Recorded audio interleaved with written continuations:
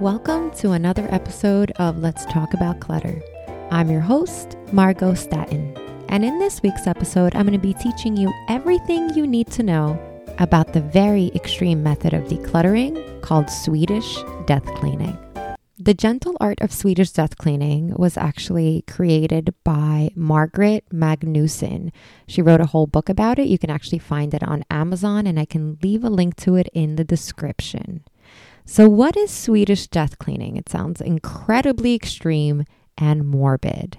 The premise behind Swedish death cleaning is that you declutter in a much more atomic fashion as you prepare for death.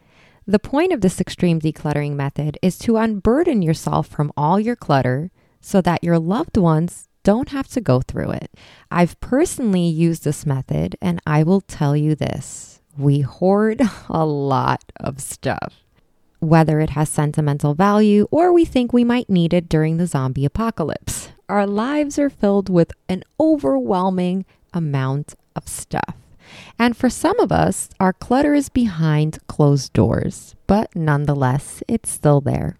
I think I've tried every possible decluttering method out there. I've also created my own. It's a 4 simple step strategy called Decom. And I will tell you that I happen to absolutely love Swedish death cleaning. I think that especially if you're someone who has a lot of clutter, and especially if you're someone who's been decluttering for a while and you're not seeing much impact, you're not seeing the results that you want to see, I think following such an extreme method, right? I mean, Swedish death cleaning, right? But I think following this type of extreme decluttering methodology will really allow you to see an impact in your home. I think Swedish death cleaning is also fantastic for those of you who want to transition to a more minimalistic lifestyle. So how do you practice Swedish death cleaning? First and foremost, as you're going through your stuff, you want to ask yourself the following questions, and it's really simple.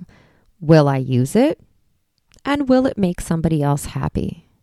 If the answer is no, then you let the item go. And you can donate the item, you can sell it, or you can trash it. Now, will you use it is incredibly subjective because I feel like a lot of times we come up with many excuses for holding on to the item because we tell ourselves we absolutely will use it in the future, and then, well, we never do. We've all had those kind of items.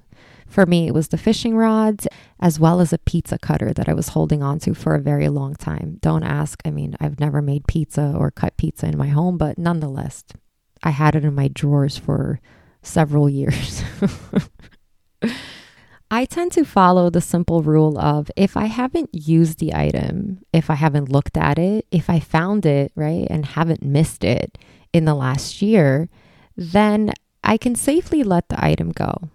The next thing is to decide where you want to start practicing Swedish death cleaning. And Margaret recommends that we start in the easiest place. Typically, the easiest place to declutter, and when I say easiest, we tend to not encounter as many sentimental items in there. Typically, it's best to start with a place like your closet. So going through your wardrobe and your clothing.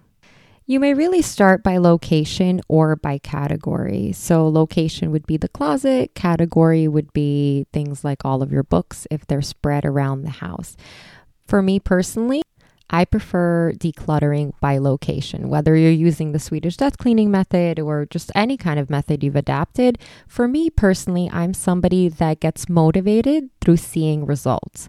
And when you declutter a particular space in your home, you tend to see better results, or rather much more impactful results than you do when you declutter by category. So if you can relate to this, if you're somebody that needs to see impact, needs to see progress, right, to keep going, then I highly encourage you to select a location. You can choose your closet, you can choose a basement, an attic. Just try to, if you're new to decluttering especially, and you're going to be practicing the Swedish death cleaning, try to start with an area that's simple and easy for you to make the decision of what to keep and what to toss. I actually have a full list of what to declutter in each and every room in your home. I'll leave a link to it in the podcast description. Keep in mind that you want to build yourself up to the sentimental stuff, right? You want to build that momentum. So you might start in your closet, maybe then you move on to your kitchen and then your bathroom and then your bedroom, but just try to leave sentimental items for last. And another thing when it comes to decluttering, although Swedish death cleaning is incredibly atomic, right? It's incredibly intense. I recommend that you still go at your own pace. So, creating a schedule is fantastic. If you're somebody who wants to achieve a clean and clutter-free and tidy space within the next 3 months, 6 months, right? It's always good to kind of have an end goal in mind. And then you can kind of strategically plan out, how many hours per week are you dedicating to decluttering? It could be 30 minutes, an hour, maybe all you have is 15 minutes, right? So you have to kind of have a realistic expectation for how long this process will take. But with Swedish death cleaning, unlike a lot of the other methodologies, because you're decluttering with the mindset of, getting rid of everything before you pass away, so your family doesn't have to go through it, you tend to have a more extreme approach to decluttering. So I find that Swedish death cleaning is not so much of an approach, but more so a mindset when it comes to decluttering. And I'll kind of like pick and choose. Like there are periodic times where I want to go atomic, right? Because look, the reality is once you've achieved a quote unquote clutter-free, clean and tidy home, decluttering doesn't stop. Where we have families, we have kids, we have pets, a certain amount of clutter will naturally accrue. So decluttering, just like cleaning your floors or doing the laundry, is just something that we do on a weekly basis. So there are times where I will just go atomic. There are times where maybe I was holding on to items that, I did use the last year or so, but I'm kind of like, do I really need them? Can I live without them? Because I truly am transitioning more to a minimalistic lifestyle. So honestly, there's always more stuff to get rid of. So when I want to kind of get motivated to go extreme, right? When I want to get motivated and be bold to just start tossing stuff, I'll put on my Swedish death cleaning cap. So with Swedish death cleaning, you're going to go through every single item based on location, for example, and you're going to decide what to keep and what to toss. Specifically, will you use it and will anybody else benefit from it? The next thing is, when should you start, right? When should you start practicing Swedish death cleaning? And the answer is now. While yes, the premise behind Swedish death cleaning is that we eliminate stuff as we're approaching old age, you don't necessarily have to be approaching old age to try this method on for size. Clutter contributes to so much of our stress, anxiety. It overruns our homes and keeps us cleaning for hours. I am someone that suffers from extreme anxiety, and I can tell you that my anxiety substantially improved when I got rid of a ton of clutter in my home. Like I couldn't imagine, I didn't realize that the stuff in my space, right? Just the visual clutter, the surface clutter, how much it was just torturing me and overwhelming my mind and just creating, or rather contributing to my mind fog. The more I got rid of, the better I felt. And I think, especially if you're somebody who suffers from anxiety, then you can definitely relate to this. But even any of us who've ever experienced stress, we all need somewhere where we can feel at peace. Now, I know for a lot of us, like me, we have kids. So peace is like one of those things that we're constantly chasing but can't find. And like the 2 seconds that we hope to get peace while we're taking a shower or are in the bathroom, our kids will barge in or our partners will barge in or both. And you know what? Why not the dog as well? But even with that said, once I decluttered and got rid of a lot of stuff, I was still able to find peace in my home. So after my daughter will go to sleep, I always wake up before she does because I have a beautiful morning ritual where I'll drink a glass of water and I practice gratitude and I listen to jazz, as I then make her breakfast and get ready to wake her up for school. But having a clean and tidy home to wake up to, having a home that is clutter-free to wake up to, I look forward to it. I truly feel at peace in my space. And of course, peace and chaos because, when you're a mom, that's just a reality.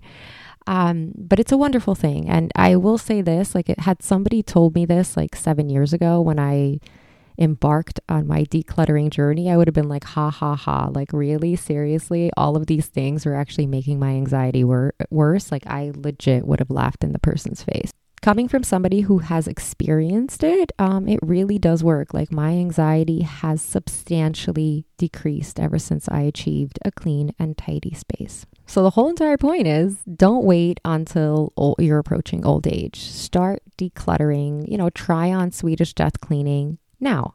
Invite a friend over, order some pizza, a few bottles of wine, and, get ready to tackle your house. I do find that decluttering is more fun when we do it with somebody else. If you prefer to do it alone, then put on some amazing music or, turn on Netflix or Hulu or Disney or whatnot. And as you declutter, catch up on a show or a movie. Another thing to just quickly be mindful, this is more of a decluttering tip, is that try to have a strategy in place for getting rid of your clutter. So a lot of times what I see happen is we begin Swedish death cleaning and we're just so hyped, right? Because oftentimes when something is new, we get incredibly excited about it.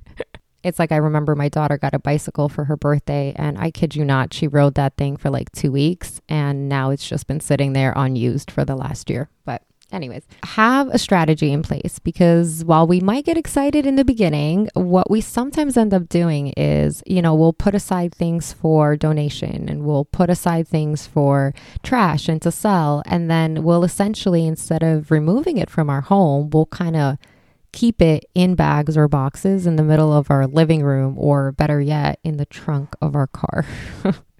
So I'm just giving you a heads up, Swedish death cleaning is extreme. So the whole point is to get rid of as much as possible. So you're really left with kind of bare minimal, the stuff that you need to survive. So chances are you're going to have a lot of stuff that you're getting rid of. So have an exit strategy. Make sure you find a donation organization. If you're going to be selling these items, obviously selling is going to take longer than if you trash or donate. So maybe have a designated space that's kind of out of the way where you can store the items before they are sold. By the way, another great way to get rid of items is to hold a garage sale. And finally, when it comes to using the Swedish death cleaning method, you want to, most importantly, and this applies to any decluttering methodology you're using, the most important thing with, post decluttering is to make it last. So the goal is to continue to keep the clutter out, not bring more in, right? It's very common and a realistic problem we all face. We clean, and then within a few days, things are back to looking the way they were. Oftentimes, the culprit is our buying habits. So those will need to change or you will forever be in an endless cycle of clutter. You might also go broke. So it's like a win-win if you work on it. Speaking of which, this is a total side note. When you achieve a home that is less cluttersome, naturally your buying habits will begin to change because you are going to want to honor the home that you currently have. And you're going to be a little bit more resistant and reluctant to bring unnecessary items back into your space. What I developed was pride in my home, and I became a much more intentional shopper. So that's just something that naturally happens. So if you're thinking to yourself, oh, but I love to shop and I'm afraid when I declutter, I'm just going to end up bringing things back into my home, don't worry about it.